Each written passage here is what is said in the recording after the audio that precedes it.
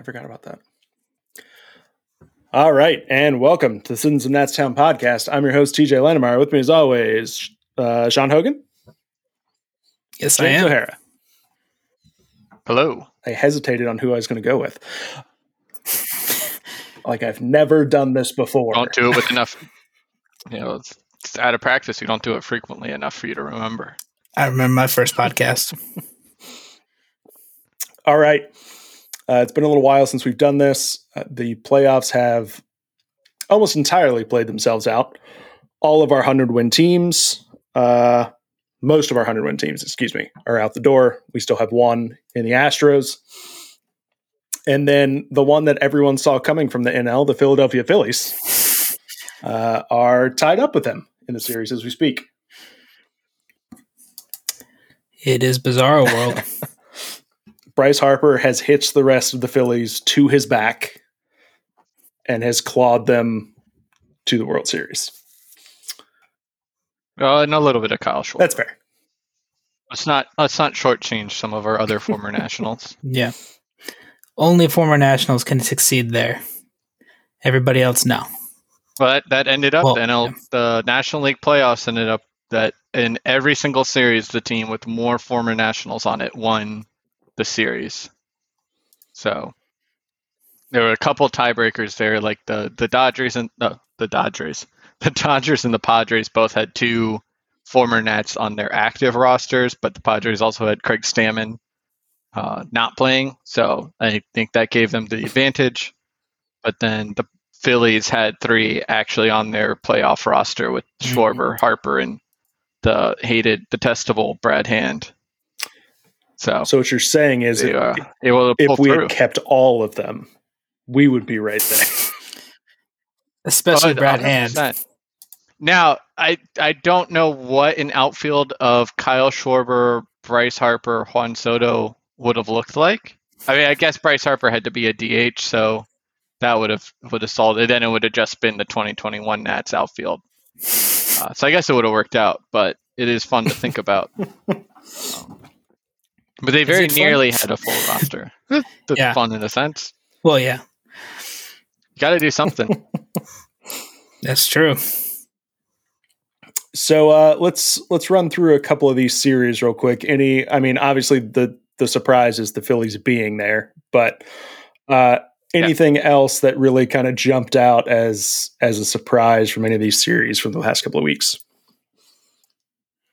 And the Padres actually managing to beat the Dodgers is pretty surprising. I mean, it's not shocking because they were kind of running the same style the Nats in 2019 did, and the Phillies did to better effect this year, where you had the star players, and if they happen to play well, then it's not hard to win a 5-game series when your stars are hitting. And so that worked out for the Padres in that Dodgers series, and then they kind of went quiet more in the Phillies series. That didn't work out for them very well. But it's not surprising, and it's something I think we'll see more of as the years go on. It is something we've seen a lot of with baseball already, is that 3 to 4 of the teams making the playoffs every year in each league is almost always like the same. Like you're seeing the same teams year to year. You're seeing the Dodgers a lot. You're seeing the Astros a lot, the Rays a lot, the Yankees, frequently the Red Sox. Atlanta now is showing up almost every year again. Cleveland has shown up a lot in the Central. So there's a way to build a regular season winning team that a handful of teams keep doing to keep making it into the playoffs. But because the playoffs are just so different and so short, that there's now these expanded playoff spots, there is another way that you can kind of construct your roster, similar to the way the Nats, Phillies, some of these other teams have done, where you just get like a small cadre of superstars and then say, this is going to be just enough for us to get to 87, 92 wins, get a lower wild card spot, and then roll the dice that these stars will just play like stars for 3 weeks. And, sometimes it doesn't work. Sometimes it does work. Yeah. I mean, I found it interesting. First off, I was very happy to see the Braves lose in just that over those last probably, I don't know, 6 weeks or so, the entire narrative around them was they win because they hit more homers than anyone. And that's obviously why they win. And it's like, that's like a team that lives and dies by the three. Like eventually it's going to run out. And sure enough, it ran out. But then you have a team like the Mets who were more known for just putting things in play and getting runs small ball. And that also ran out. So it's interesting. And it's something we talked about, like the Royals back in 2014 when they went on their first big run, and everybody's like, oh, well, look at this. Like they were this huge hit to contact, play defense, be running on the base pass all the time team in the regular season. Like, oh, this is the new way to win. Everybody's going the wrong way with the 3-2 outcomes. And honestly, for the Royals, except for that wild card game against the A's where they ran all over John Lester, they went to the World Series, and then they won the World Series the next year by hitting a lot of home runs, getting a lot of extra base hits. They weren't really playing the same style. They were striking out more, they were walking more, they were hitting home runs more than they were in the regular season. It is in these short series, it is hard to have the momentum that a style like the Mets are playing can just kind of get you all the way through. It's a lot like what we're seeing in football now, where there's the teams that are most successful are the ones who can end an offensive series in 4 to 5 plays. And that is just so hard with how fast defenses are, both in college and the NFL, that if you want to try to put like a 9-10 play drive together to just methodically get down the field, it's going to be almost impossible, because you're just going to hit too many points there where it's easy for them to stop you, and then it's over. Yeah. And I mean, even the way the Nats did it a couple of years ago, really relying on their starting pitching, we haven't seen a lot of that this postseason either. You've seen pitchers kind of get chased relatively early, or get pulled early, whether they were really chased or not. And again, it's come down to the amount of offense that they're putting up on the board, which, I mean, Major League Baseball has to be thrilled with right now. I will say that the one that goes against everything everybody else is doing obviously seems to be the Astros, which is like, their starter goes like 6 or 7, and then Dusty just goes down the list in his bullpen, the same guys in the same role every game. If the starter goes one extra inning, he just goes to the next one. And aside from game 1 of the World Series, it's been working very well. There's been seemingly very little variance to any of their games. They've just been steamrolling everybody, Yeah. I was amazed that obviously the Yankees have holes, but seeing them sweep the Yankees and, not, barely sweeping, they beat them pretty bad. That was somewhat surprising to me. I mean, I figured they'd win, but not by that much. Yeah. Well, we sit with a World Series that's tied at 1. Game 3 is going on as we speak. I mean, if you had to put money on it now, you're still betting the Astros, right? Yeah. Oh, yeah. I mean, I like the Astros because I don't want a worldwide Great Depression to start, recession to start again, which somebody is helpfully pointing out the last 3 times the Phillies have won the World Series. Like the very next year has been, or just a couple months later, has been the start of a horrible, so like 1929, 2008, and I think the other one was like 1980, 1981. So it's like 3 of the most popularly known global depressions in economic history. So it would be nice to avoid that. I guess it'd also be nice for Dusty to win a World Series, but mostly avoiding recession is my rooting interest. Okay. Or just avoiding Philadelphia championships. That's my rooting interest. Get behind all that. All right. Let's turn this to your hometown Washington Nationals, who have not played baseball in a month. Thank God. Yeah. It's been much longer than a month since they've not played baseball. It's fair. It's a fair point. Well, actually, before we turn this to the Washington Nationals, we're going to bring it a little closer to home and just remind everyone this weekend is Extra Life. We will be streaming from the 5th until the 6th, about 8 a.m. until we decide that we can't go any further and need to go to sleep. Which is typically, O'Hara, about 3 in the morning, once the time has changed once already? Yeah, about 3 a.m. Yeah. Yeah, the second 3 a.m. really... once you've seen the time change, there's not as much to stay up for at that point. It's a little demoralizing when it goes backwards an hour. I will say that. But we are raising money for sick kids here at Children's National Medical Center in DC. So if you would like more information or to donate, head over to extra-life.org/citizens of Natstown. Yeah, and that's it. Come out and hang out with us on Saturday, and keep us up for a while. We'll be going for quite some time. TJ had his little egg timer for exactly 10 minutes to start a plug. I meant to do it right at the outset and then completely forgot. So, well, all the confusion about who to introduce first. It's hosting a podcast. Understandable really that hard you would job. then you would forget what you wanted to say right after that. All right, to your Washington Nationals. I mean, obviously not much has actually happened yet because nothing happens until the World Series is over. There have been some shakings that Ted Leonsis and company are emerging as a frontrunner in the national sale. And now there's talk that that sale may not conclude until 2023. Yeah, I mean, not really surprising with the way these kind of things kind of go down, that if somebody was announced as a favorite, that also probably means that it's not imminent.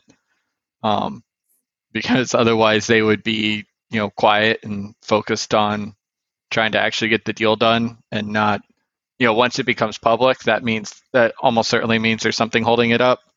In this case, it seems to be MASN. As it always is.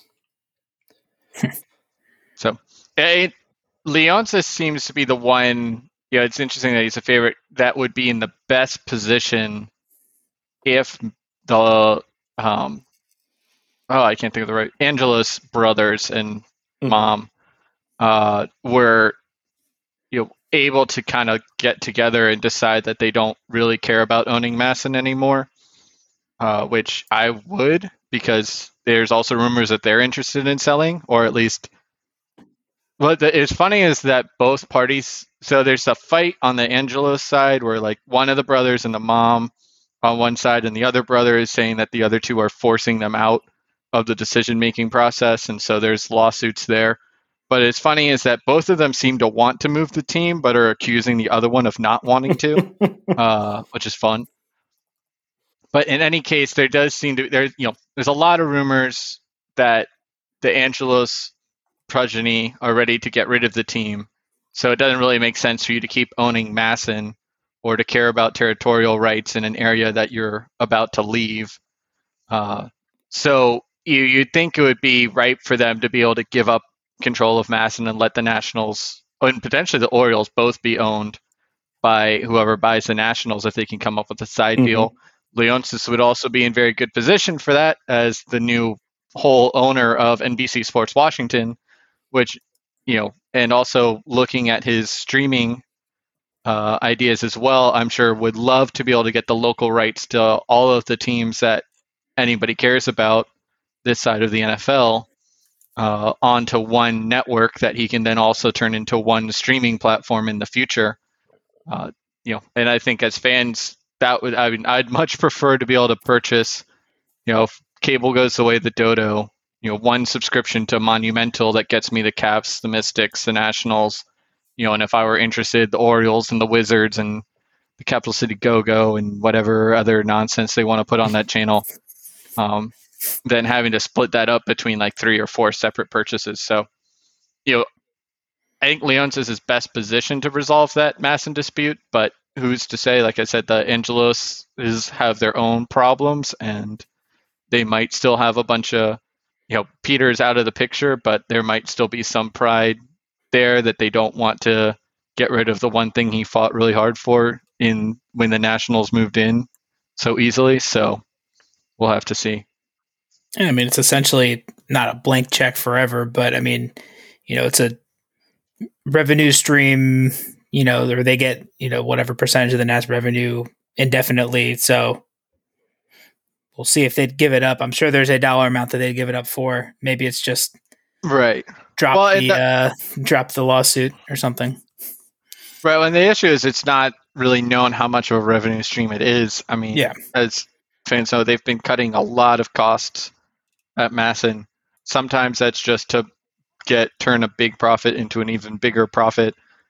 Based on the advertisements we see on MASN, the complete lack of any other programming besides random regional football games from the ACC or the MEAC. They're not really putting anything on the channel. There's nobody watching it except for during the game. And then the advertisements they're putting on during the game are not really premier advertisers that could possibly, they're not really going to be paying that much for them. That, I can't imagine they're getting that much revenue. And I wouldn't be surprised if more teams, a lot of teams bought their own network so that they could, cut out the middleman. But I think a lot of them are learning that actually it's better to have the middleman overpaying what they're actually worth than having the thing and you just get it at its actual value. So, I mean, I wouldn't be surprised. I don't think MASN really makes that much money either. I don't even think from a financial perspective it's a huge thing. I mean, I think Leonsis, especially with the ease that Leonsis was able to buy NBC Sports Washington, I can't imagine even that channel was getting so much money that it was prohibitive. And he really bought that more for the streaming rights and his digital future, and what his vision was for that more than anything else. So, yeah, I mean the Nats and the O's are bickering over $105 million, which is a lot of money, but when you split it out over, that's like 10 years or something, right? I mean, it's a decent period of time. So you annualize that out. Well, it's 105. Yeah, well, that's 105 on top of what they already owed the Nats. And it's like the arbitration award was, instead of getting paid, I think for the 4-year period that they're fighting over, which I think was 2012 to 2016, I think they were paid like 65 or 70 per year. And they wanted, and I think the MLB arbitration panel awarded them like 105 per year. And then so like over those 4 years, it's something like that. Like it must be like 75 and 105, and so then over the 4 years, it's 25 million a year or something like that. That math is wrong, but 175, whatever the difference is, it's enough that it's like you said, it's not that much money overall, but it is a significant increase in how much they're paying, and we don't really know. There's a difference there between like that and like what the Nats are doing with deferred contracts, where they say, okay, we're going to pay Scherzer and Strasburg in a deferred manner. That means they put that money away in an investment or savings or bonds or some kind of account so that it grows at a rate higher than inflation, and then they make that payout later to the player. In this case, it is almost certainly likely that the Orioles did not put any money away whatsoever in MASN, under the assumption that they would eventually win and be allowed to pay what they already paid. So all of a sudden you have $100 million. It doesn't sound like that much, but when you have maybe $5 million in reserves, and somebody tells you now have to pay 105, that's going to be difficult to get the money out for it. Yeah, that's fair. which, again, would be another reason why you would think that they'd be interested in selling it. These court cases are getting close to finishing. I can't imagine, like I said, that their period of time they're arguing about is 2012 to 2016, which means that this case started prior to 2012. Like, this argument started prior to 2012. Like, they've gone back and forth into entire decade litigation for a decade.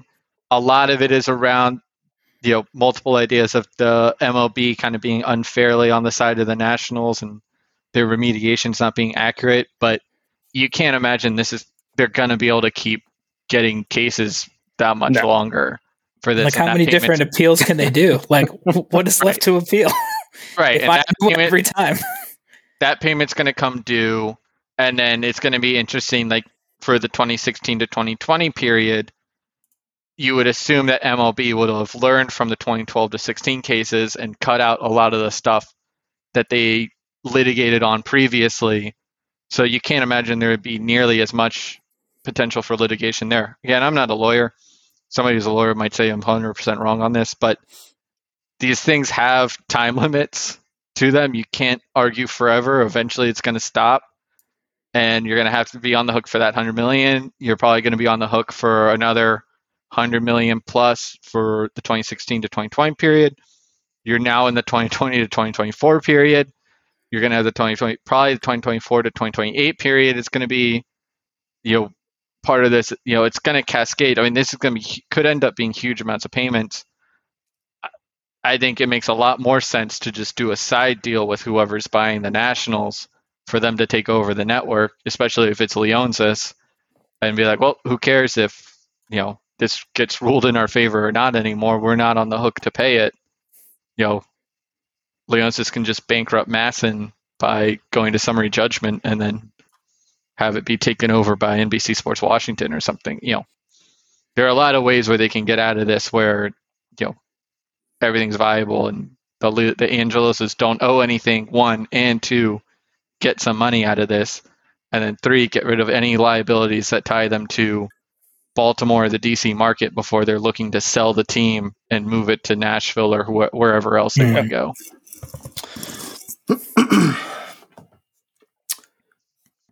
All right. It's enough sale talk for now. What else do we have? Let's see. You have arbitration projections. I can go through them. You want to just say, you can just do yes or no. Okay. And then if you feel like we can pause and discuss further for any of these players, I feel like most of them, we won't require it. But so this is in it's in how how many years they've been active. I was like, this is not in any alphabetical order, but I realize now it's in order of how much service time they have had so far. So our first one here for the Nats is Carl Edwards Jr. at $1.6 million. Sure. Yeah. League minimum is $700K now. I mean, what's another $900K on top of that for someone who's very competent this year? Right. Well, and then the other thing is you didn't trade him at the deadline, which you probably could for a lottery ticket. And they decided to hold on to him, so it would be a pretty wild decision to then non-tender him and be like, why? Why didn't you just trade him? So yeah, I think he's a hold. Luke Voit, $8.2 million. Yeah. I've been team non-tender on him in general. Yeah. I think they could probably find somebody similar or better for cheaper, and given their history, I feel like they will probably try to find somebody cheaper, maybe not better, but cheaper at least. I think that it's not a slam dunk either way, but I think that given the current Nats and their current state, trying to sell, trying to pinch some pennies, I could see them cutting him loose and then trying to find somebody else for $5 or $6 mil. Cause like, he's not somebody that, even if he has a hot first half of the year, is somebody really going to give up much for Luke Voit? They've seen his track record before. It's not like anybody's really going to believe in it either. Whereas you can get somebody that's maybe fallen off for a year for a bounce back instead. Yeah, no, and it's one, like you said, with his track record and the fact that if they were to sign him, it would definitely be with the eyes to trade him, that you need to have him on a contract that seems like really good value. You're not looking for the team that's looking for the bat of the trade deadline, because he's not going to be that. So instead, you need to be like, well, you didn't get the bat of the trade deadline. Here's this guy who, hits pretty reliably, hits home runs. You can put him at DH. You can occasionally put him at first base. It's not like a complete David Ortiz. And he's also a good team guy who you could just sit on the bench too, and wouldn't have an issue with that if he was on a contending team rather than on us. And okay, he's only coming to you for $4 million, $5 million. Like, that's something somebody's going to go and pay at least a little bit of value for. I agree, Sean. 8.2 is definitely on the line of that might be too much. And he also has had a really bad injury history too, or he's only stayed healthy. Like, this past season was his first pretty much full season, and he still missed some time. I think there's just too many of those little. Yeah. Like, if this was any other year besides this year, maybe and next year, for the Nats, $8.2 million for Luke Voit would be something I would immediately pick up, because he's going to be something that will add value to your team. 8.2 isn't enough to be prohibitive. It's only a 1-year guarantee, and that unlocks your ability to go get free agents in other areas. But since that's not the reality they're living in, they're looking for something tradable. I don't think that's necessarily tradable, and they might go a different direction. But I also agree, TJ, it could just be a yes. Might just be overthinking it. I think it's kind of a no-brainer. $4 million, you'll get something of a flyer at the trade deadline. That is true. You will have already paid half of that salary before he's getting traded. All right, Eric Fetty, $3.6 million. Now, he's got a pitch, but does it have to be him? My exact Eric Fetty. So Carl Edwards. Keep in mind, Carl Edwards Jr. I'll say this at the service time. This would be Carl Edwards Jr.'s last year as arbitration eligible. Voit and Fetty, this would be their penultimate year. So if you keep Eric Fetty at $3.6 million, you have the option to keep him again the year after. I don't know if that makes it any better or worse. Is that a threat? I mean, I don't know. Like, I don't think there's nothing that's like unlocked that we could like unlock in him. He can't pitch more than like 5 innings a start. I mean, he was really bad this year. Over 30. My initial thought is, man, as a 5'6", it's not bad. And then I start to think about it. I'm like, do I really want to pay $3.5 million for a 5'6"? No. Yeah, a 5'6", that's like a bad 5'6". Yeah. I would pay. Yeah, I'd pay 3. It's like when they signed John Lester in 2021. Yeah. Like that's the quality 5 I'm paying $3.5 million for. Not somebody who's sucked his entire career, but happened to be a first-round draft pick, so maybe this will work out somehow. Yeah. He's the type of guy that should be a borderline, non-roster invitee to, to spring training, not a guaranteed contract, let alone a $3 million one. Here's the question I have. Go ahead. Who is your low-level free agent that's available? All right, that's why I have both these tabs open for MLB Trade Rumors. Eric Fetty once we non-tender him. That's true. Eric Fetty. That's the other thing you could do, is just non-tender him and bring him back. But Luke Voit won't come back. I think we had this conversation last time. Like, Luke Voit, he's just gone if we non-tender him. He'll sign with a good team. Eric Fetty, where's he going to go? Home. Chris Archer, maybe. Yeah. Is Archer healthy again? I mean, he's 34. He's 34 and has been injured and ineffective for a long time. So I could definitely see him being into that kind of spot. Did he pitch last year? Wade Miley just seems like the type innings. Of perfect for that. Like, although he made like 12 mil this year, but that was obviously way too much. But that was like he got waived. Yeah, I think Kyle Gibson. would probably fit that role. Trying to see who else, because there's maybe not older for people 3.6 mil, but I mean, like, you can just get them instead. Ross Stripling, how about that? Yeah, Wade Miley. Yeah, Wade Miley. Just I didn't even have to like think about anything. I just like Wade Miley, Drew Smiley, anybody with that Y at the end of their name. Yeah, unfortunately, Shelby Miller's still alive. Didn't he try and pitch for somebody this year? Unfortunately, not. Maybe. I feel like he got called up to somebody this year. Yeah, he the other one I saw, for the Giants this year. Sorry. No, go ahead. No, I didn't think you'd look it up that fast. Yeah. Pitching for the Giants. I was already clicking on him when TJ started talking. Oh, okay. I was that excited. I was going to talk through the searching and say James Paxton, unfortunately, not going to be available because he has a $4 million player option, so he won't be he won't be there for $4 million. David Price is retiring. Jose Quintana probably had enough of a career resurrection that somebody will pay him a little bit more. Anibal Sanchez. Well, no, but he's our ace. That's true. He's a 1. Sorry, I forgot. Yeah. We're looking for a 5. Yeah, I mean, that's it there. Smiley was kind of good. Verlander will get better. He also has a player option he might pick up at 25 mil. Mike Minor. What did Mike Minor do last year? He's 35. I'm just looking at the guys who are the oldest people on this list of free agents. You know who's not that old? Is Matt Harvey. He's only 4 years older than Eric Fetty. That is true.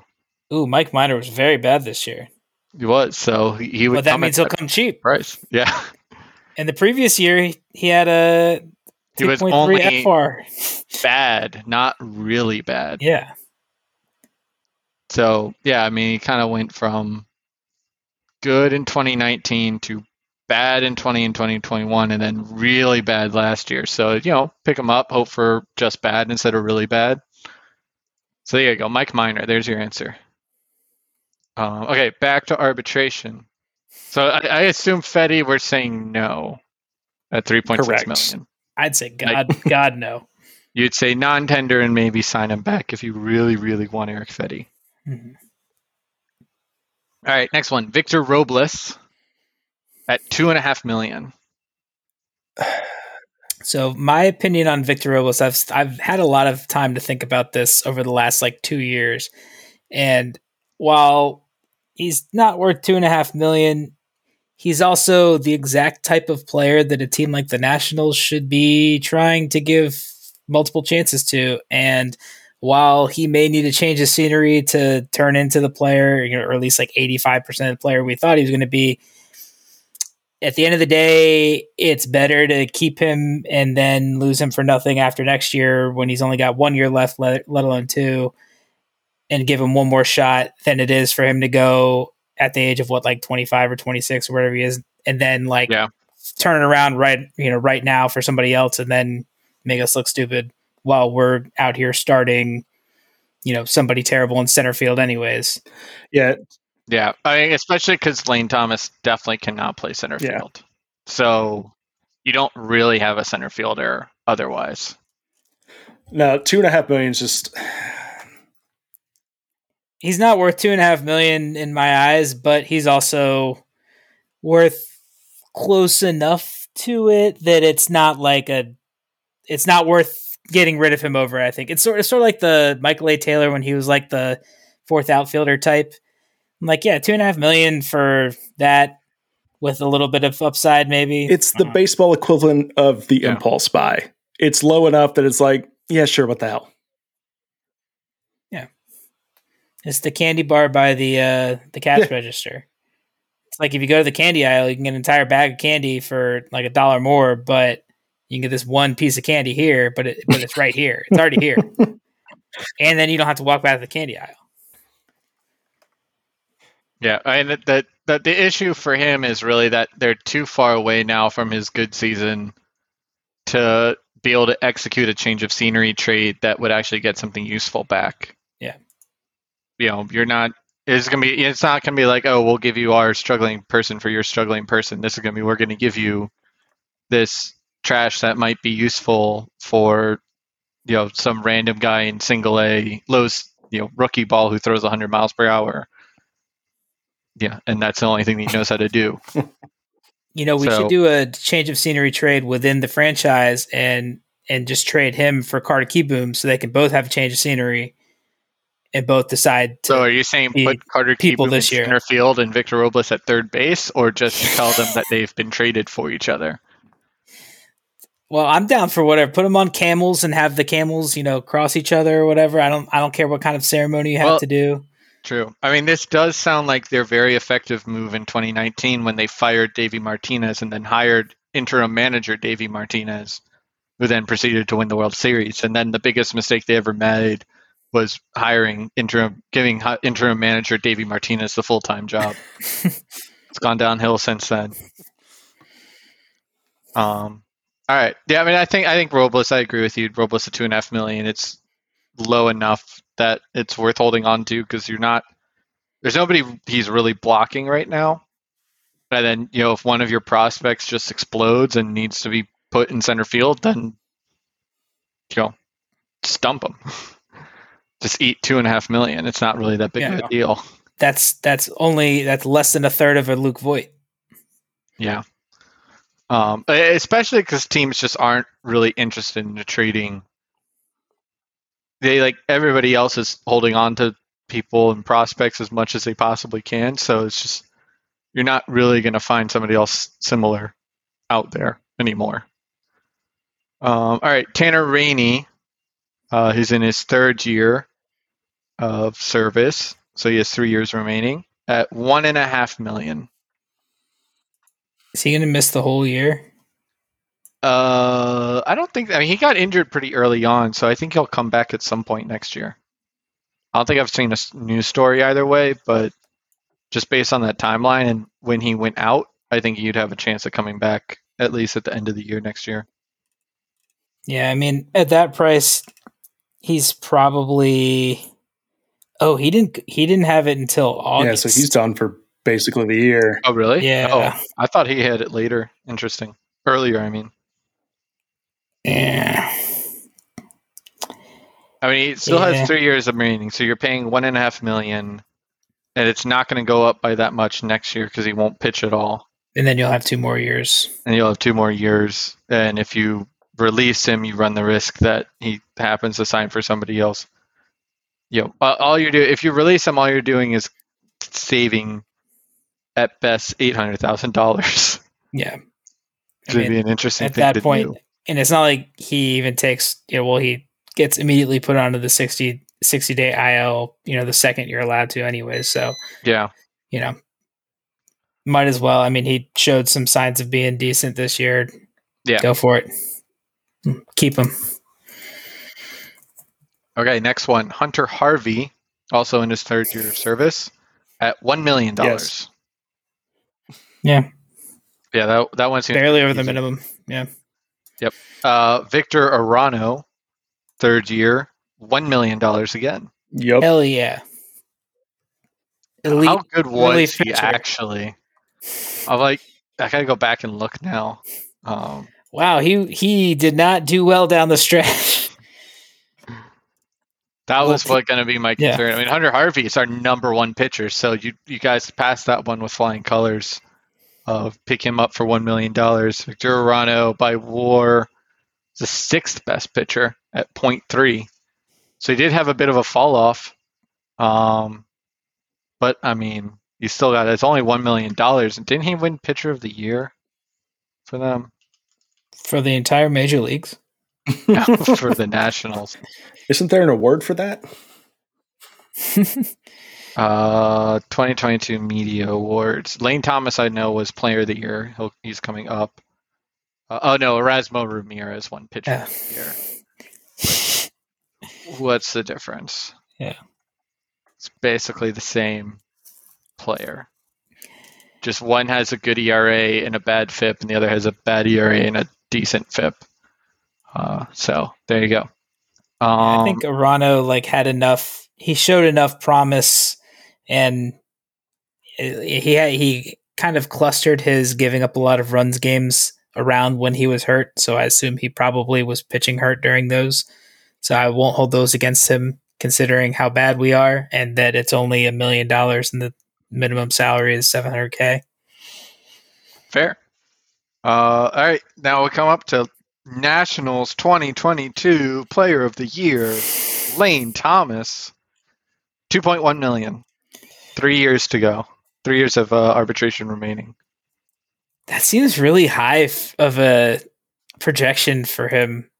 Lane Thomas, yeah, he's the highest of their players who are in their third year. He is $400,000 less than Victor Robles, who has a whole extra year ahead of service time, more than him. For reference, because the Orioles are right here in front of me, Austin Voth, who's also in his third year, is projected at $2 million. So Lane Thomas is $100,000 better than Voth. And Cedric Mullins, who you might know, is projected at $4.4 million. So that's how much a good player is projected at in their third year of eligibility, or their first year of eligibility for arbitration, first ARB year. So $2.1 million. I mean, I think you keep him. It's who cares? I don't think should be a $2.1 million ARB guy, and maybe that's something that maybe the MLB trade rumors algorithm or whatever, there's always kind of edge cases where they're off on. Maybe this is one that they're off on. They settle for something else. Yeah, it just doesn't seem like somebody, because he's only played one full year. I mean, he did hit 17 and 8 steals this year, but he doesn't have the old school stats that arbitration generally likes, like the runs and RBIs and batting average. He doesn't have great any other any of the sabermetric stats. He hasn't even really played that many games. It just seems kind of weird, but I mean, that's fair, because Trent Grisham, I'm looking here, in the Padres, is also in his first year of arbitration, or third year of playing service time, and is at $2.6 million. Isn't he a two-time Gold Glove winner? Maybe. I don't know. Grisham's got 2.2, 2.2, and 2.1 FR the last 3 years. Yeah. He's pretty good. He makes a lot of really boneheaded errors in wild card games. Yeah. That's mostly what I know about him. Well, he also hits 100, but everything else, he puts up the stats that ARB traditionally is which is the home runs and the steals. And I guess Thomas did have 17 home runs and 8 steals, but he did it once. Yeah, a future 2020 guy. I mean, if they make seasons 200 games, he might get to 20 steals. Davies just got to unlock him, unleash him. Let him run like he wants to, not just bottle him up. $2.1 million is still chump change. Yeah. You're at this point, you're paying for performance more than potential, really. But the performance has been pretty decent, so you might as well find out what's going on there. And he's somebody that, theoretically, if he breaks out, you could be he was just blocked, and he's just another Cardinals outfielder who was blocked by all those other talented guys. And look at him now; he's blossoming. And trade him before he turns into a pumpkin. Yeah, well, unfortunately, he did the reverse of that this year, where he started the year awfully and then played his best baseball basically at and after the trade deadline, which is very unhelpful, my man. It's like the Fetty rule. First half of the season. First half. Fetty always would wait until he was about to lose his job and then put 2 good starts in a row and then get killed 2 games in a row, be on the block again, and then go back. It's a great strategy. All right. Coming up, our last 2 here. We have Ilderamo Vargas, also in his first year of eligibility, at $1.1 million. Again, we're at impulse buy territory. I'm why the hell not? Yeah. Really, with him, it's unless you need the roster spots for somebody else. Yeah, it's basically what they did with Maikel Franco last year. Unless there's somebody like Franco who you could put at, if they beat Carter Kieboom for the third base job and could also potentially be tradable. Do they have to be like Maikel Franco? I don't think like, do they have to be terrible? No, they don't have to. They have to be kind of bad because, I would say there's not anybody really interesting here on this free agent third base list. So I would say Vargas makes sense as your guy who is this very low bar that you hope Carter Kieboom can manage to jump on his way to starting the season as the starting third baseman. Let's be careful about the jumping or anything. Let's just get him to the season. Yeah. We'll see. So, that's what they did with Franco. I think Vargas works well in that role. And he can play a bunch of different positions. He doesn't really strike out much. So it's like he can kind of do enough little things that, making $1 million bucks to stick him on the bench. Yeah, he's fine.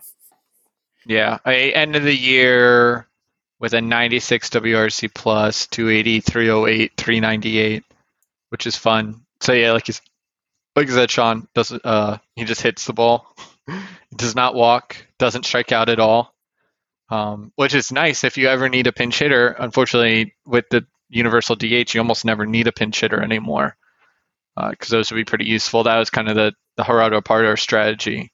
Because all I know how to do is put the ball in play, and I'm still sort of fast, so it works out often. Yeah. $1 million. Why not? All right, last one. In his first year of eligibility, Kyle Finnegan, $2 million. Yeah, sure. Yeah, there's not really much more to say about that. He was fine. $2 million is not that much money. You need somebody to pitch. Wow, his average fastball velocity last year was 97. I don't think I noticed he was throwing it that hard.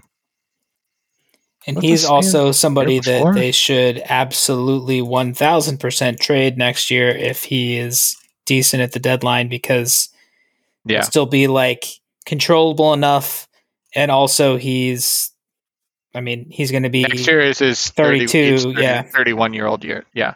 This was 30. So he's 31 next year. Yeah. He's gained a mile per hour on his fastball. 2020 is 95.2, 2021 95.7, 2022 97, which is fascinating because it almost leads to like zero change in his stats whatsoever. Like his strikeout rate has been K per 9, 9.85, 9.27, 9.45. Home runs per 9 was only 0.73 and then jumped up to 1.23 and then 1.22, exactly the same.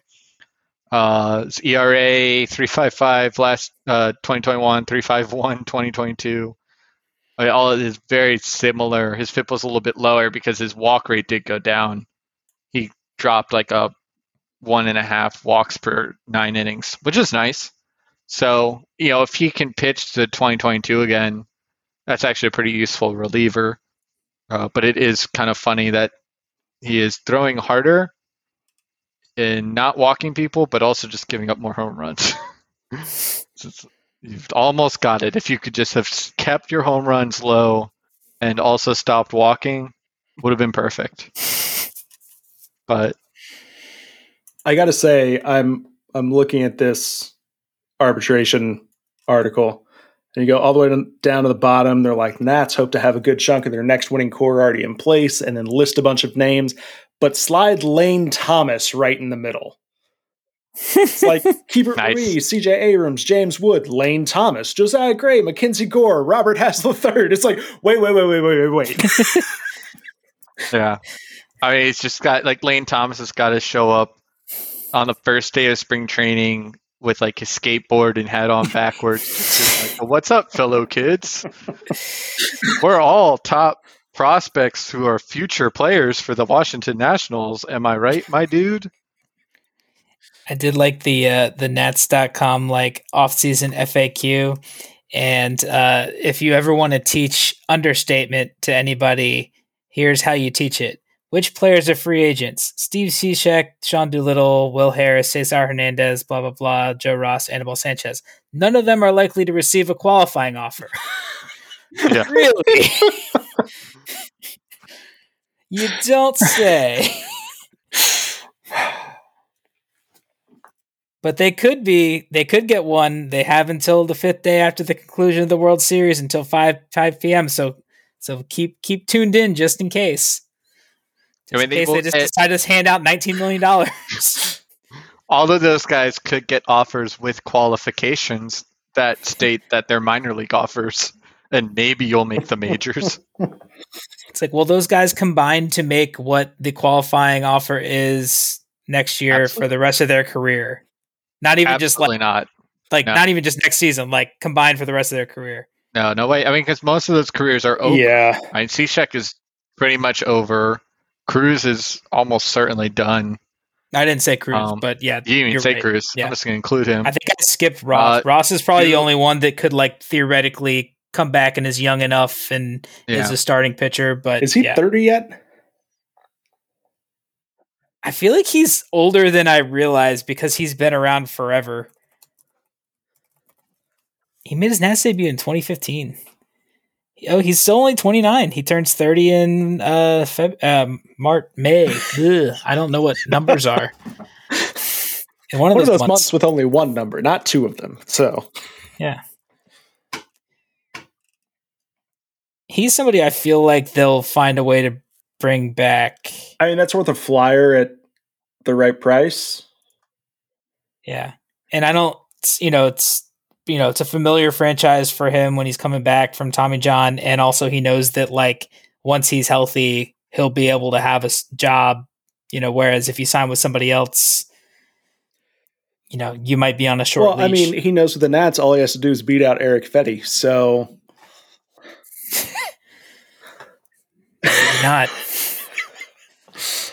Any of these other names see a Nats uniform again? Who else? What were the names again? Harris, Sanchez. Oh yeah, Cishek, Doolittle, Erasmo Ramirez, and then Joe Ross. Well, I mean, you got to bring Ramirez was the pitcher of the year. Pitcher of the year, yeah. Pitcher of the year, Erasmo Ramirez. You have to bring back. Sean Doolittle, if he wants to pitch again, I would assume the Nationals would pretty much be the only team that would be giving him that opportunity. I read that he thinks he's good to pitch next year. I feel like I saw something about that. Yeah. So yeah, I think he will. It's hard to say. I mean, he hung out around the team the whole rest of the year.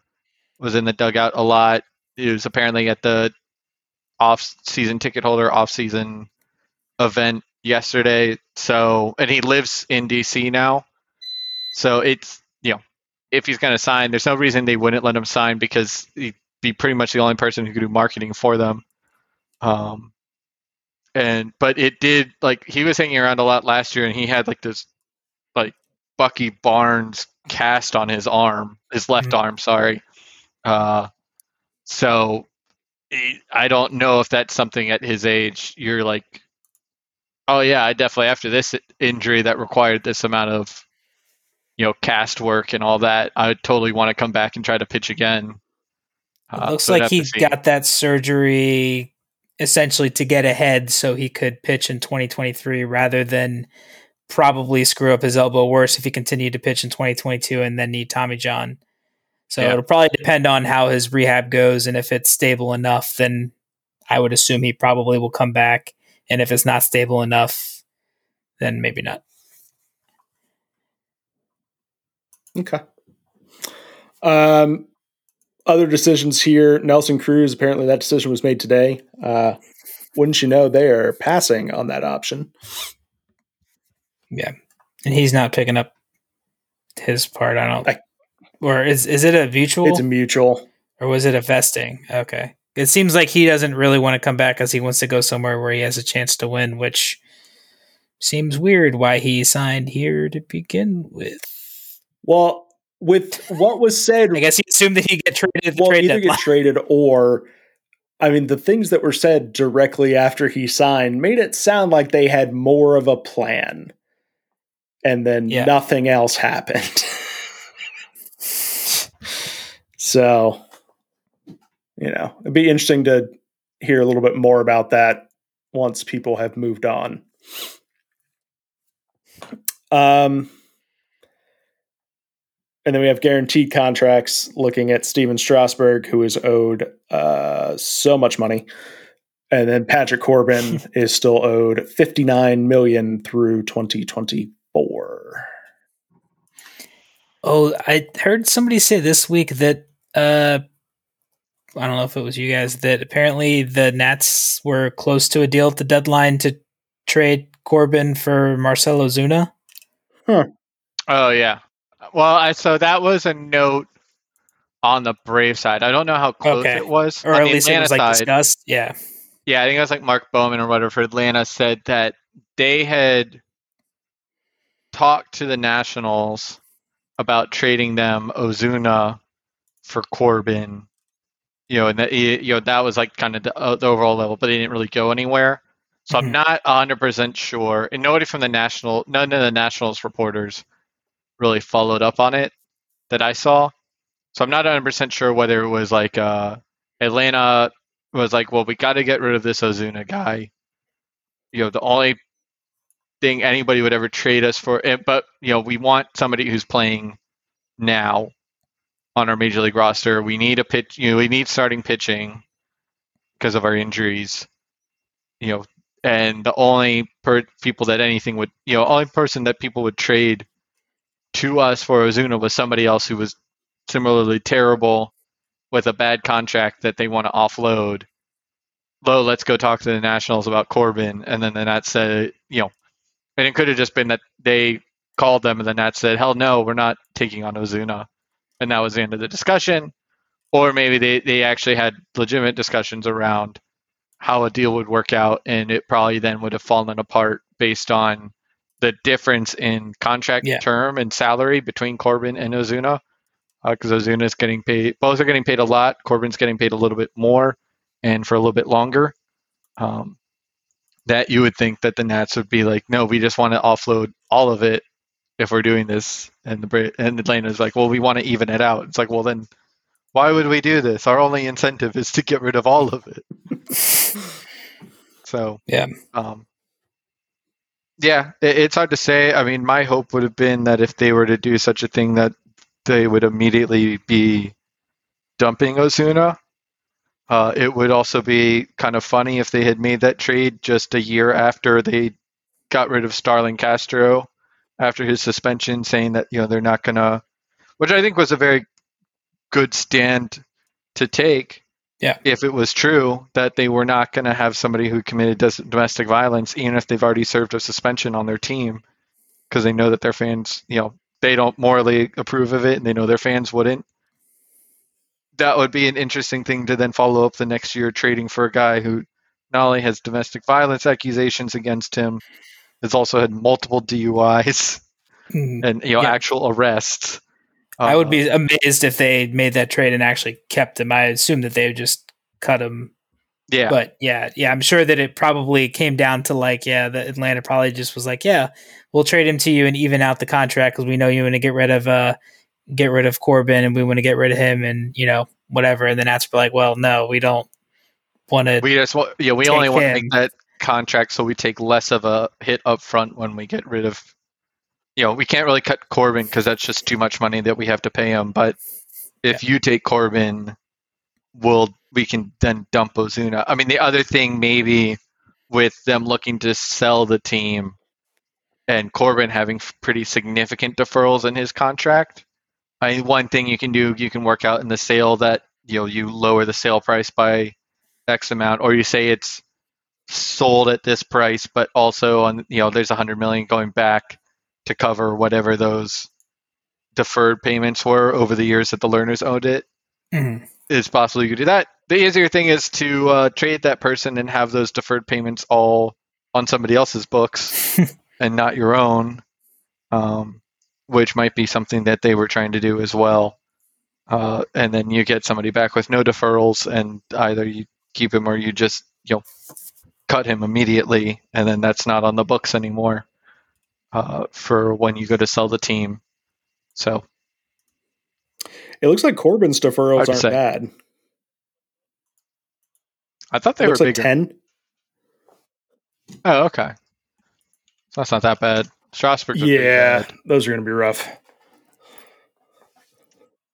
Strasburg's now are interesting because I think now isn't there like a slight overlap between his deferral payment and his like new contract?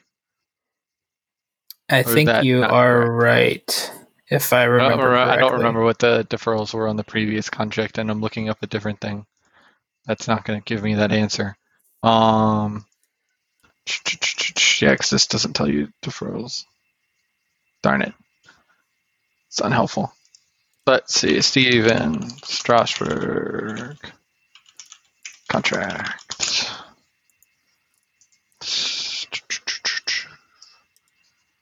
7 years. Average salary $35 million. That's bad. Upcoming deferred contract. Oh yeah, it's already happening.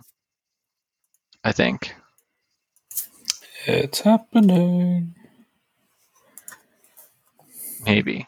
I don't know how to read this because it says from 2020 to 2030. So what this says, I'm on Sport Track, so that's like, take that with a grain of salt. Yeah, that's what I'm trying. I'm looking at the same thing, but I'm trying to figure out. So down towards the bottom, it says 80 million deferred, 26.6. Oh yeah, I see that now. In 27, 28, 29. Okay. So they probably just reworked when he opted. I guess he opted out of the previous contract. They might have just then reworked when they were going to pay him the deferrals, if there were any from the previous contract. Maybe there weren't. Maybe they only deferred him with the other one. That's also like, this is really great that like you look at Sport Track and they have like this little status bar button, and it's the first 3 years of this contract all have the little hospital sign next to them for status. It's like, great. 31 injured, 32 injured, 33 injured. Well, great. Now we're just paying him for 34 to 37. I guess it would be bad even if he was not still injured, and also a mystery of whether he was ever coming back. Ugh, that's too sad. Not going to keep looking at that. It's very difficult to find and then hot information about his 2017 deal because everything that comes up is just his 2019 deal. Yeah. So I mean, my assumption must be that when he opted out, and then they came up with he re-signed with the Nats, part of that contract pushed his deferrals to the end of the new deal. But that would be funny if he had deferrals from the 2017 contract that were getting paid while he was getting paid with his new contract as well. That'd be pretty fun. 70 million in deferred from the 2017 contract, which would have been a portion for each year, and he was only on it for 2 years before he opted out, or 3 years before he opted out. So it would have been a shortened amount. Hot off the presses, though, is that MLB is now getting itself involved on the Masson part of the Nationals sale, because they have an incentive to make sure that every new sale of a team is at a value perceived higher than the previous sale. And the last one was the Mets selling for $2.4 billion.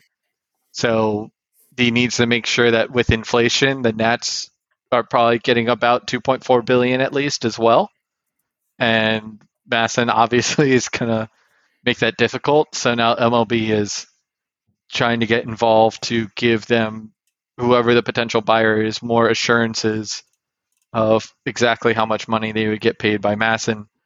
Interesting, though, that the way the article from Barry Svrolga of the Washington Post kind of talked through it, that there still didn't seem to be that much mention of what I think is the best idea of just having Leonsis buy Masson as part of a side deal and get it resolved that way. But I mean, I guess the idea, though, would be if he were to buy Masson that way, that he would then try to take that out of his payment to the Nationals, and that's not what MLB wants either.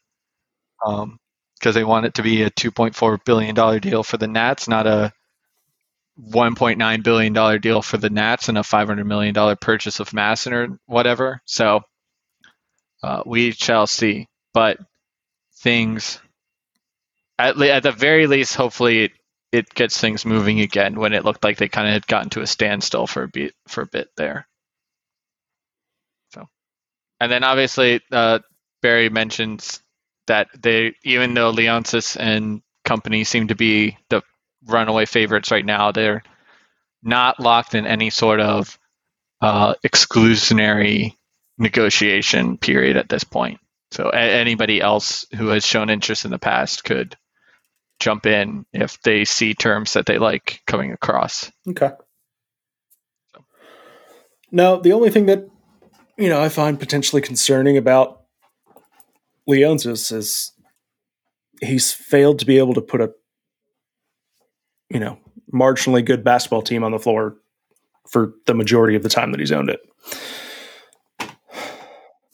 Yeah, but that's difficult. It's difficult to put a good basketball team together. I mean, only half of the league makes the playoffs every year. How is he supposed to compete like that?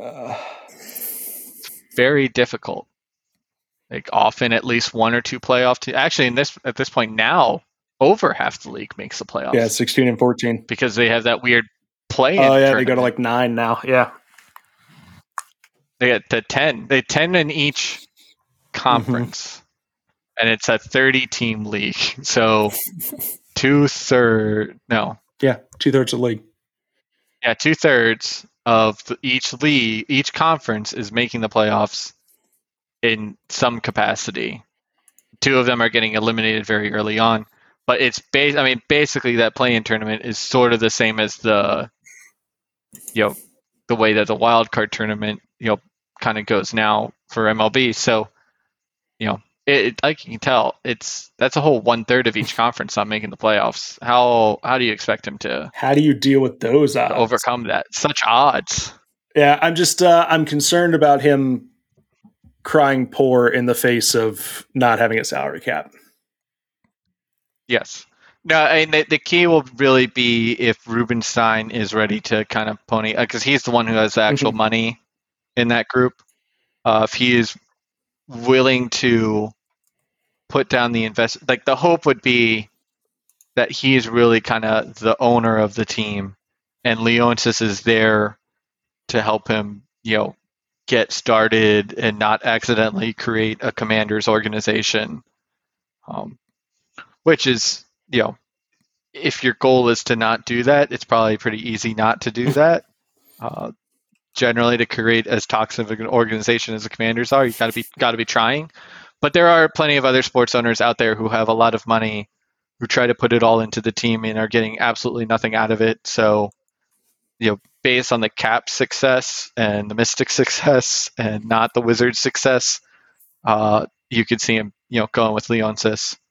And potentially some of the, Leonsis also might have pitched him on some of his vision of where he sees DC sports in 5 years and 10 years, with how cable changes, how streaming is changing, how gambling is changing. Those are all things he's clearly, especially the gambling front and the streaming front are 2 things he's really focused on a lot. So that could also be Rubenstein just pulling him in because he liked the way that pitch went. So no, getting ahead of the streaming game would be big on the sports front. With as hard as it is to watch if you don't have cable, that could be huge for him. Ideal for us would be that Rubenstein puts up a lot of the money. The front office is kind of allowed to do whatever they want, while Leonsis is there just to kind of be the public face, so Rubenstein doesn't have to answer questions from people ever. And Leonsis can do more on the integrating of his various properties together. So that would probably be our ideal situation, and who knows if that comes to pass. But okay. Let's see. If you guys are the new Nats owner, what is your day one like? Here's the thing I'm doing to kind of show you where this team is going. Am I the new Nats owner like today? This offseason. Or like what? This offseason. So some point early enough in this offseason that I could actually do something. So the bad news for me is I feel like the way the team is set up right now, there's not really anything you should do. I guess if it was me, if I become the owner now before the coaching carousel, I would definitely fire Davey Martinez and all his coaches. That would probably be my move. Maybe even Rizzo, probably not Rizzo. I'd definitely think about it. I would definitely fire Davey and the coaches. And then on Rizzo in the front office, I would be like, I appreciate what you've done so far. I like what you've done with, you have a good track record for trades. You have a pretty good major league scouting organization, but your development and analytics is just dog shit. And you can't really compete year to year in MLB anymore without being able to grow your own players because people just aren't interested in trading people anymore. You're not going to get those trades. And I'd say, if you want to stay with the Nats, you have to let us invest on that side and bring in the experts that are needed. And maybe the answer that he would then tell me is, yeah, I've wanted to do that for the last 8 years and the learners haven't let me. So give me $300 million and I'll get it done. And I'll be like, here's a check. Let's do it. And then maybe the answer is that he doesn't want to do it. And then I would probably look in other directions. But those would probably be my first two moves. I don't think you would do I would do anything on the roster side just because of the way it's shaped right now. They have interesting young players, but not star young players. So I would need to see one more year of them, one more year from Abrams, Garcia, Ruiz, to at least do what they did this last year. If not, hopefully take another step forward. I need to see Gray take a step forward. I need to see Gore healthy. I need to see Cavalli actually in the majors doing well. And then I'm going to be like, okay, time to make the investments, time to find, the star players that we need to go around these role player guys. Or if I don't see that, then it's let's restart again and trade these young guys to teams where they fit in a little bit more as role players, and then try to get some more younger guys again and try to recycle with Green, Wood, whoever my front office drafts this offseason, whoever they draft next year. Try to house all those guys, 19 to 20s, Susana, and see, take another shot at it again with that group. Okay. Sean? Sorry, the question is if you're the owner, what are you doing on your first day? I'm doing all of that on my first day. The long 24 hours, no sleep. I'm like Elon Musk at Twitter. I'm opening the door to my Scrooge McDuck pool of gold coins, and I'm putting all of those gold coins into player development, which has been sorely not done at all over the last 10 years. And anybody that's made it through the system has done so in spite of player development, not because of it. And then hopefully because of that, some of these guys will not suck long term. Okay. And then player development doesn't stop once guy goes to the majors too. You can still invest in player development at the major league level, believe it or not. Yeah, it's a fair point. That would help them right now. I mean, that's why I would fire the entire coaching staff, because I think they're terrible at it. Because Ruiz, all those guys I just named, Ruiz, Abrams, Garcia, have all come to the majors, Kieboom at a certain, Robles at a certain level, stagnated, and then have gotten no better. I mean, you may just coaches though to help. In the case of most of them, except Robles, the nice thing is that they haven't really gotten worse, but they have been exactly as kind of to bad the entire time. That it would be nice if somebody was there to, especially somebody like Robles, where anybody paying attention to his career can see that he was just did not have the right coaching around him. A little bit is his fault, trying to take things into his own hand and make some wild decisions about what he should have done with his offseason training in 2020. But ultimately, having a coaching staff that knows how to nurture and grow a player and not just how to write their name on a lineup card and say, rah, rah, let's forget tomorrow and win today.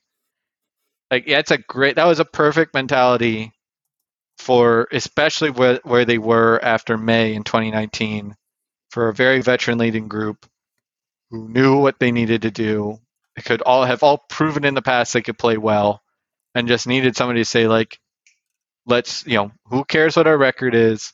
Let's go win. We'll go win today, then we'll go play tomorrow and hopefully win, and we'll just keep going. Perfect. Terrible for pretty much every other year that he's been the manager of the Nationals, the situations they've been in. So that is why, that's why that would be my day one. I think, Sean, you're right in terms of investing in player development, but I think my mind is more on, I think these people have been in the way of that so far. That is not necessarily a part of it is a money thing, that they definitely weren't investing in it. But I think it's also, at the major league level, I think the coaching staff has been in the way of it. The front office level, it's definitely possible that, the way that they think about the game, they could have been, not really telling the learners that they needed more investment in player dev. They could have been telling them, oh, we have the perfect budget for that, for how we want to operate as a front office. And that's just not how it's going to work anymore.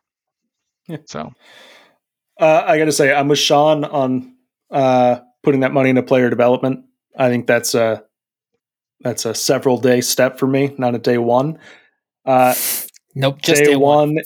All day one.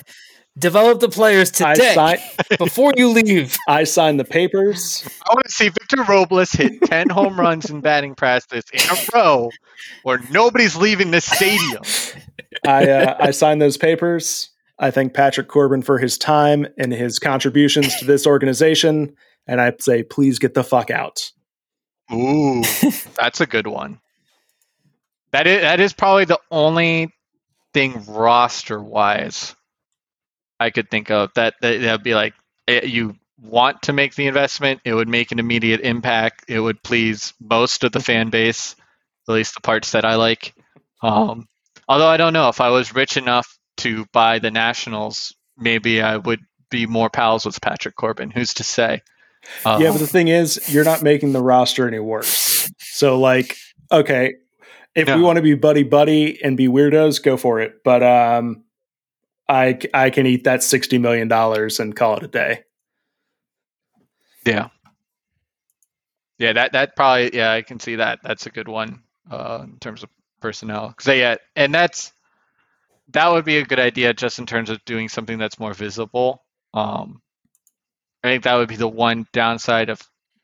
I think the funny thing is, I think Sean's idea is probably the best idea, is to just take a huge amount of money and put it in player dev, but that would be so invisible. Oh yeah, it would take like 4 years for it to actually be seen.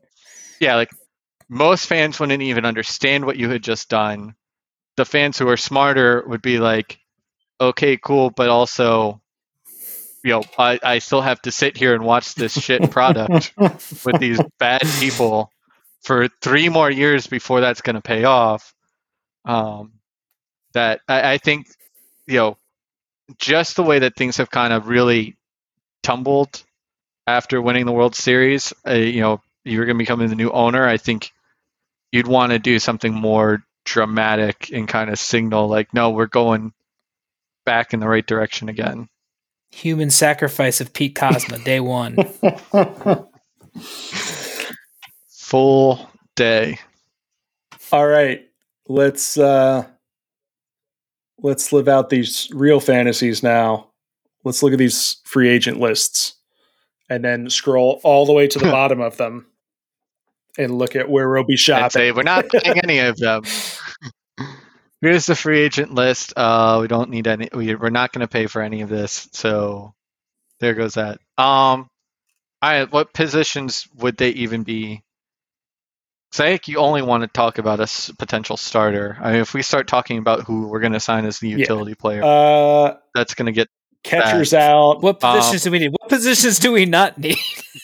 Well, I mean, because the thing is, like, you're not going to get a catcher. No. Yeah, you're not going to get a shortstop. Adams, Barrera. You're not going to get a shortstop. You're not going to get a second baseman. No. I mean, the interesting one would be outfield. I think we looked at center field, right? There's nobody else. I don't know. Maybe it didn't. Yeah, I mean, there's nobody really young at all in any sense of the word who can play center field. So you're probably going to stick with Robles, like we talked about in the 10th. Is Hassel a center fielder? Or is he a corner? Probably not.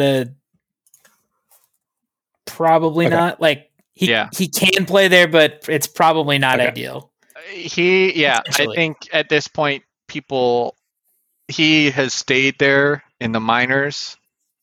I think mostly because he doesn't hit for power, and so anybody who doesn't hit for power automatically they hope doesn't have to be a corner outfielder. That's fair.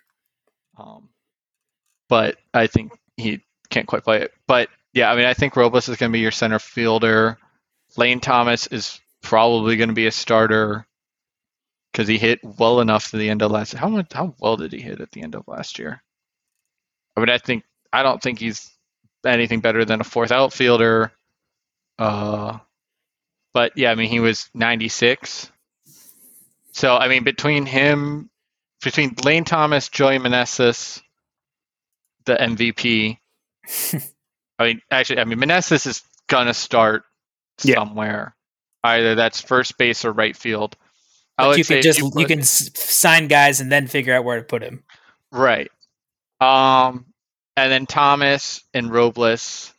So I mean, you're either looking at getting a first baseman or a right fielder. And then third base, you're going to let Carter Kieboom come back one more time because he was injured all of last year, and you might as well. Yeah, there's no third baseman available at all. 3 of your pitching spots. So you're going to get one guy for first base, right field, or DH. It's potentially, or maybe 2. 1 or 2 for that trio of spots, depending on what you do with Luke Voigt. And then your other thing is there are 2 starting pitcher spots, maybe 1 starting pitcher spot. Because depending if you want Anibal Sanchez, because you're going to have Gore, you're going to have Gray, you're going to have Cavalli. Yeah. And then the question is, do you want to bring back Anibal Sanchez? Which honestly, I'd probably say yes. He actually was kind of decent last year. Maybe he wasn't. Maybe I only happened to see like the couple of starts he was good. I was watching. Where is he? Is he on the second page? So maybe he wasn't. Maybe he sucked. I think that he put up, if I remember right, he put up a good ERA, but was not terrible actually FIP. Good. Yeah, that's it. 4.28 ERA, 5.77 FIP. I was like, I thought he was like the only one with an ERA below 5 who started games for them, which is true. But also he had a really bad FIP. So yeah, maybe not. That's up to you. Could be worth. So 1 or 2 DH first base right field types, 1 or 2 starting pitchers, and then relief pitchers, basically as many as you want. So let's stick to starters in the rotation. So let's say 2 of your first base corner outfielder, DH slot, and let's say 2 on the starting rotation as well. Yeah. Okay. Yeah, because the other thing, like the starting rotation, like if Cole Henry had not also gotten thoracic outlet syndrome surgery, you probably would have been trying to hold a spot for him with somebody who was pretty crappy. But since he did, you probably aren't doing that. And I don't think, Sean, you can correct me, I don't think they really have anybody else now close enough to major league level that you'd say, oh, let's keep that spot open for if they're ready to bang on the door. Nope. Pitching wise. Well, and also, like, you got to have somebody old and dumpy that can eat innings because all these guys aren't going to go 5 plus that is game. True. Like that's going to be a real problem. They may even have to go with the 6-man rotation with a lot of those guys because, like, they'll probably want to try to baby Gore and Gray and Cavalli. Didn't really show the ability to go past 5 a whole lot. So unless you got a lot of multi-inning guys in the bullpen. Yeah. I mean, the only pitcher in their like top 15 who's close, besides Henry, who you should put no expectations on whatsoever for next year, is Gerardo Carrillo, who keeps getting injured all the time. And I think at this point is not a starting pitcher in any realistic sense of the word. Yeah, I don't even I feel like every time I try to look up, like, oh, how's he doing? He's like, his arm was amputated last week. He's trying to come back next year with his other one. Basically. And then position player wise, like you said, TJ, the only one who's kind of close there is Hassel, who's probably a corner outfielder, but also finished at AA last year, has a hamate bone, left the Arizona Fall League this year with a hamate bone injury, which usually takes a while because while it heals relatively quickly as an injury, it does not heal in a baseball sense nearly as quickly. That's one that definitely takes a while for players to recover from. I think Bryce Harper had a similar injury with his wrist around 2014 when he had his worst season of his career. Something that you don't necessarily want to be rushing as well. So I don't think anybody's bringing them to Doyle's spot. So all that vamping to say that you are correct. Two starting pitchers, two bats. All right. So in the bats department,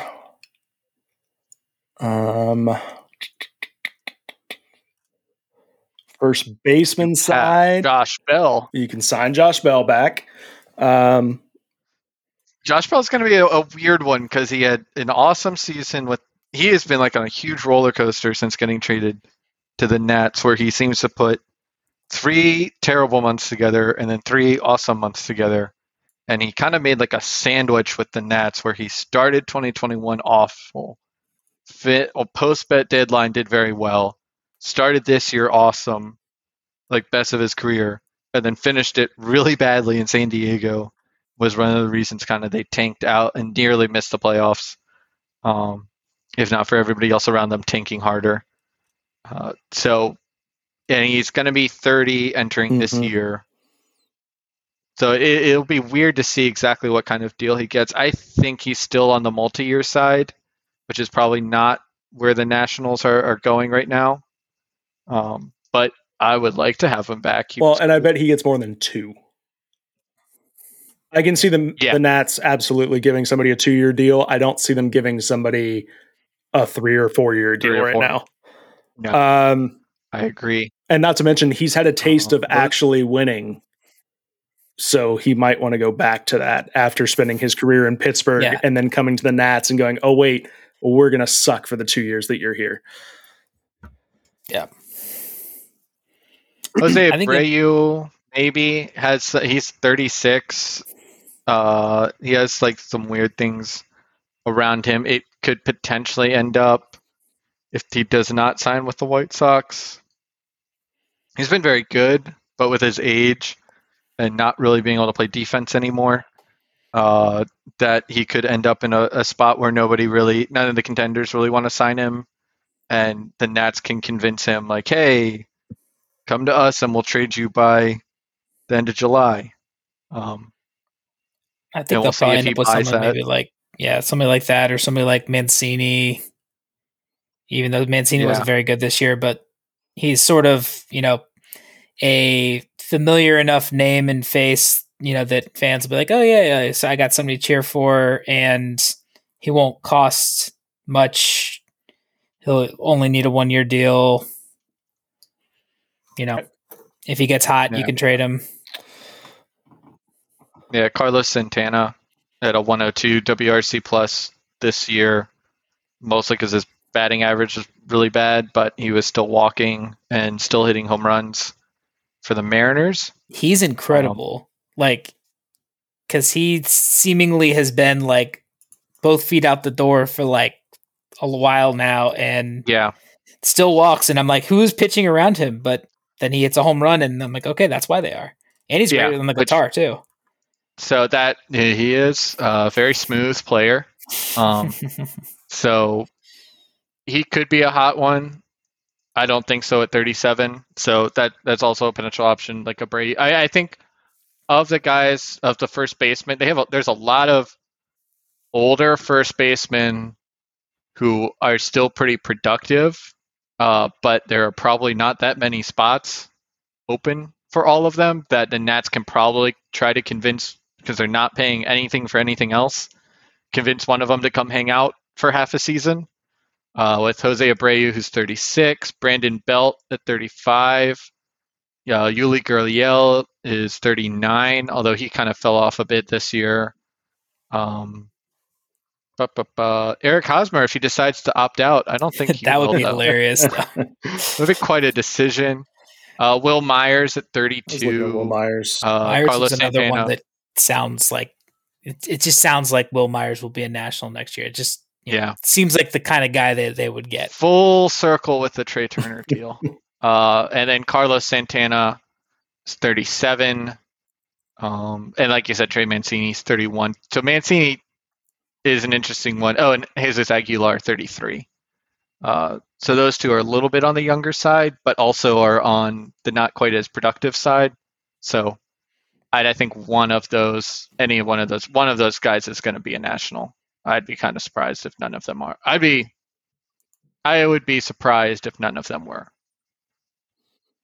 next spring. Yeah, I think that's definitely the list, the tier that they're looking at this point, though.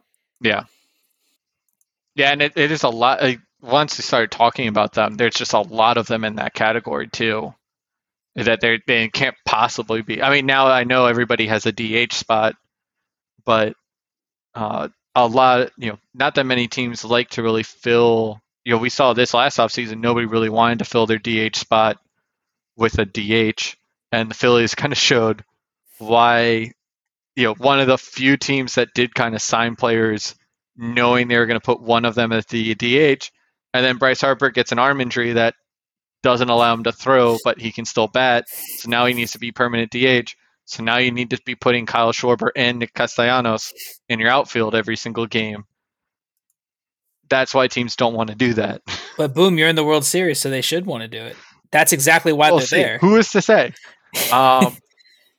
Left fielders, you have really old left fielders. Michael Brantley, who up until this year had been very good and then has been injured pretty much this entire season. Corey Dickerson, who's somehow only 34. That sounds wrong. I think Adam Duvall, he's back on being bad again, right? I think so. He was better this year than I thought he was, apparently. Like Mitch Haniger or somebody too. Duvall had an 87 WRC plus, so that's a no. Oof. So Haniger, if they can get him healthy, Chad Pinder can play everywhere. Ooh, and he's a Hokie. Exactly. We haven't had one of those yet, I don't think. I don't think so, no. Andrew McCutchen would be kind of fun if you want more former Pirates hanging around. Maybe a guy like Conforto, I don't think he's going to sign with anybody good. I don't think anybody good wants him. So maybe he tries to go with somebody bad for a bounce back. That's definitely worth a flyer. David Peralta, 104 WRC plus this year. Yeah. Yeah. Guys like Tommy Pham, Robbie Grossman, like every single one of those guys, I can imagine them as a starting outfielder for the 2023 Nationals, just because there's like only a certain bar of goodness that you can be to sign with us at this point. Right.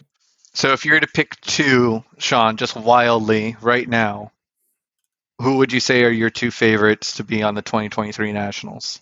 Like of the first base outfielder crew? Yeah, I'll say one first baseman, one left fielder, with the assumption that both of them probably would be better off as DHs anyways. I'd say Mancini, and I'll go with Robbie Grossman. Those are sort of like what I feel like in my mind that they'll actually do. Okay. Not necessarily the ones that I want the most, because I don't really want any of them. But yeah, I did want to make sure that was clear. I figured that was the case, that nobody actually wants any of them. I'm going to guess Peralta and Santana. I think he's just a little too. I think both of them are a little too old for somebody to make a commitment to them at the start of the year, that the Nats can kind of convince them that they'll trade him in July and hope it works out. I'm going to go Will Myers. And honestly, Trey Mancini. Sean, you didn't say Will Myers. Sean, you didn't say Will Myers either, did you? No. I mean, we talked about it earlier, when we said his name and all of us said, "Oh yeah, I could definitely see him on the 20." And I completely forgot about it. Proceeded to TJ being the only one. The only thing about Will Myers is he still has the name. Yeah. There's nothing behind it anymore. It is no longer Will Myers, like the guy with shine still on him, but he still has the name. Nothing's been behind that for like 3 years now, though. But if you said to Will anyone, Myers, the 2023 Nationals, we'll put another L in your name. Yeah, I mean, he like just barely above average hitting wise, which would have been nice if he could play any defense at all, which he could not from 2015, 2019. In the COVID year, randomly hit over 155 WRC plus, and then immediately went back to what he was before in the non-COVID seasons. Almost like that was a small sample size of only 60 games.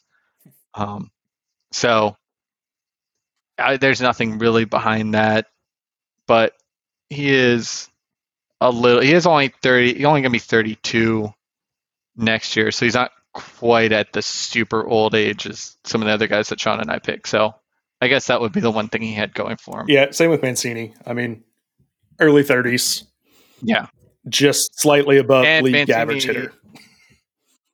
Mancini has the name recognition because everybody was like, why did the Orioles trade him this last mid-season? So that might have given him enough attention that people will have had him scouted from July and say, okay, let's go pick him up. You know what, though? Trey Mancini has a story behind him that I could see the Nats going out and giving him just a little extra money to be able to have some sort of PR that you can go with. Rub it. Oh yeah, PR. That's what you're going for. Not rubbing it in the Orioles' nose that we. And his wife used to work for Masson. She probably can give them some dirt on it. That insider information. Oh yeah. Yeah, there's the two I'm going with. I mean, I assume they've already plied Mass and Dan for all of the insider information. Nobody would tell Dan anything. It's Dan. But he's been there for almost a decade now. That's true. Gotta have learned something. I don't know. It's Dan. And he's now a Nationals team employee. Maybe that's why. All right, so we're moving on to starting pitchers. I already have my two. Oh, good, because I haven't looked at it yet. You can't just say no. Well, I have my two that they'll pick one of the two because there's no way they could pick both because they need to actually have some guys provide innings. Okay. This is more of my wish more than, but I could see them. I would like to have so you're just take a flyer go completely against the rule we established in the previous round on offense by now switching it to who you want them to do, not who you think will happen. I think it's who I want them to do that's semi-realistic. Okay. I'll go with that. I'll say either Sean Manaea or Mike Clevenger, both of whom just completely tanked once they came to San Diego. Yeah.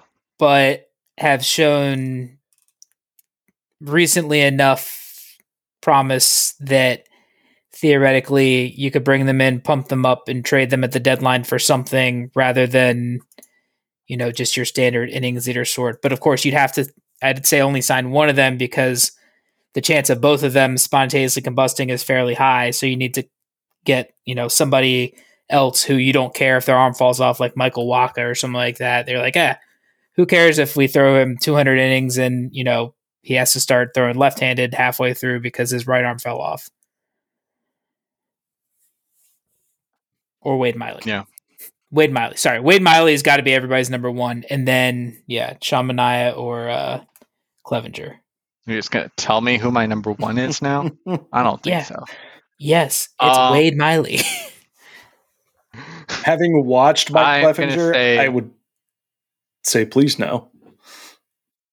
Well, no, but he's also a bit of an asshole.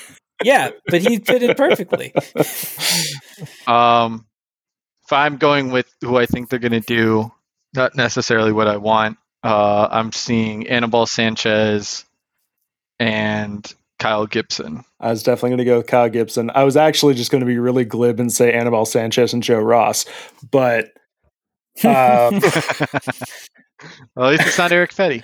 yeah, Kyle Gibson definitely jumped out on that list. I almost feel like he may be too good for the Nats. Like, I feel like he would end up getting picked up by a better team as like a 5 or maybe even a 4. I mean, it's not like he's great, but there's not very much out there, and he exists. Let's see. Let's look up Kyle Gibson.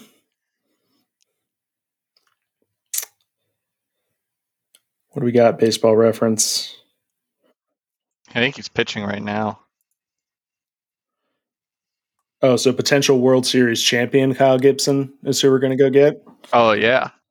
Oh, yeah.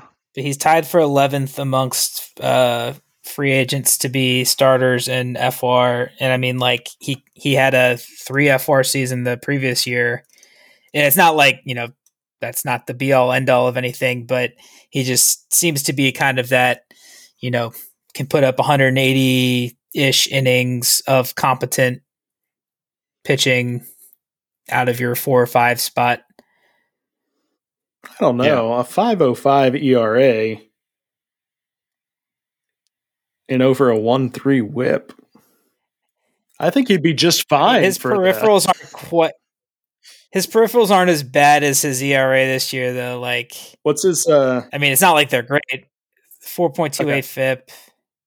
So it's not. I mean, it's not great, but it's not bad. But I mean, the previous year he does have the Phillies defense playing behind him. So, I will say Rizzo did try to trade for him a while ago and was close. And it was like, I think it was rumored to be part of an expanded Span Alex Meyer trade a long time ago. And if you know anything about Mike Rizzo, it's that he loves to call back somebody random that he was infatuated with, 8 years ago. So, I mean, maybe you guys are right. Get on the Gibby train. I mean, I'd be happy if they got him. and the Nats Twitter guy is just itching to start writing World Series champion whoever tweets again. They've been missing out. So you get Kyle Gibson in there. We're like, all right, today's pitcher is World Series champion Kyle Gibson. Don't ask what year it's from. Just know he is right now a World Series champion.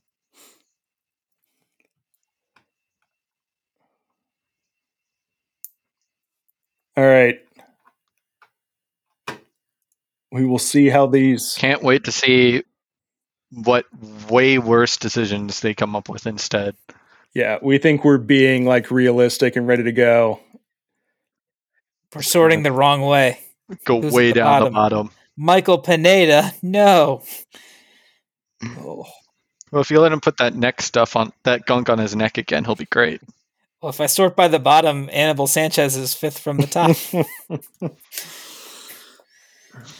Pretty good. Ooh, Robinson Cano. There we go. These are some real names that make sense. What? Michael Franco, come home. We'll teach Cano how to play first base and then trade him.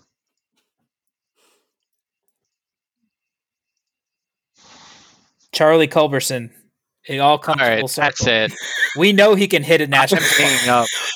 I'm leaving. Done. Not talking about that. All right. That's it for our guessing game. We'll see how that works out for us. Anything else we should cover? I think that has to be it. There cannot possibly be anything else going on. No. Besides what's going on this weekend, yes, TJ. Besides what's going on this weekend. Extra Life, once again. And what is that, TJ? Extra Life. Extra-life.com/citizens of Natstown. Extra-life/.org. Or .com will will probably take you somewhere else. I'm also pretty sure that I gave the wrong URL earlier, so I'm going to update it in the show notes. Anyways, we're going to be playing games for 24 hours or until we pass out, whichever of those is less. And yeah, come hang out. Come help us raise money for sick kids at Children's National in DC. And let's do some cool stuff this weekend. We'll have links up in the show notes. They'll be on Twitter. They'll be on Facebook. They'll be all over the place. So it will be easy to find us if you would like to come join us. All right. And with that, I believe we are Ghost.